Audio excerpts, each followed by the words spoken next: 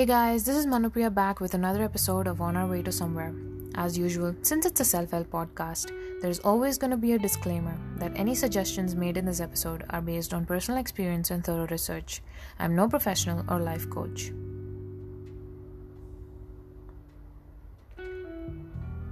So earlier this week, I came across a post by Nathaniel Drew. And in his caption he said, quote unquote, I recently came to the strange realization that there's nothing I can post online today that won't offend somebody somehow. And it got me thinking, if we were all becoming way too thin-skinned. Now don't get me wrong, people who commit cyberbullying need to be stopped. Hence we have regulations for protecting minors from these offenses. Here, I want to talk about something that happens on a daily basis and is pretty harmless. Let me give you an example. This happened to me around 7 or 8 years ago. I was 10 or 11. My mum and I were traveling from Chennai to Hyderabad by train. And this elderly man sitting across us started a small talk. He was a really kind man. But he asked us if we were sisters. I could have easily taken offense at that age because someone considered my mum to be my sister. But I didn't. It was totally understandable. My mom looked young for her age. And I was already taller than her and also a little bit chubby. So instead, we just laughed at it and corrected him. To this day, rather than my mum teasing me for looking older, I tease her for looking young. A lot of us face such situations, maybe even the same situation. Would you prefer being outraged at that person or simply correct them politely? Well, we all are taught from a young age, may it be at home or at school, to not speak offensively or behave offensively. But to what degree is something considered offensive? Yes, poking fun at cultures isn't a good thing. But when someone is trying their best to learn your culture, either by learning the language or learning an art form, and make mistakes on the way, you shouldn't get offended. Rather, you should help them out so that they can grow. This will make them appreciate you even more. You see, these days even suggestions have started to seem like criticism. And stating facts that have been proven is considered offensive.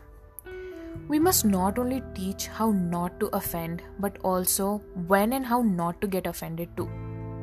Let me give an example. The other day, I was watching a fashion blogger do a Q&A, and someone asked her how she deals with offensive comments. And her reply was, if someone is criticizing me for my editing style, I'll improve it. If someone is commenting about my pronunciation, I'll improve it. But if someone is shaming me about my dressing style that thousands of people are inspired by, then please don't watch my content. Here, she shows us how constructive and destructive criticism look. If it's something you can work on and fix, then there's nothing to be offended about. On the other hand, if you can't fix it and the comment isn't helping you in any way, just hope that that person who said that has better days ahead and put it behind your back. Honestly, it's easier said than done. At this point of time where someone on the other side of the world whom you've never met can dictate your mood by just a single comment. Forget about comments. People these days get offended when they don't get a certain amount of likes on their posts. Or when someone hasn't replied to their texts within minutes. Like, dude, that person might be busy with some work. I know that this statement alone would have offended many people. Now, let's see how and why we shouldn't get offended often. First, check up on your ego.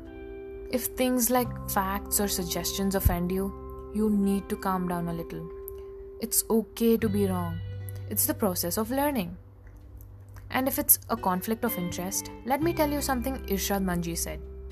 We grow by engaging with those we don't agree with. Try to stand your ground while trying to find a common ground.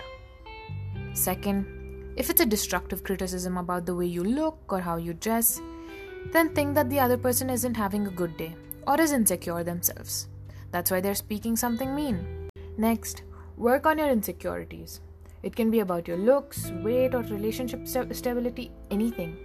Start off by not comparing yourself to social media influencers who seem to have the best of everything.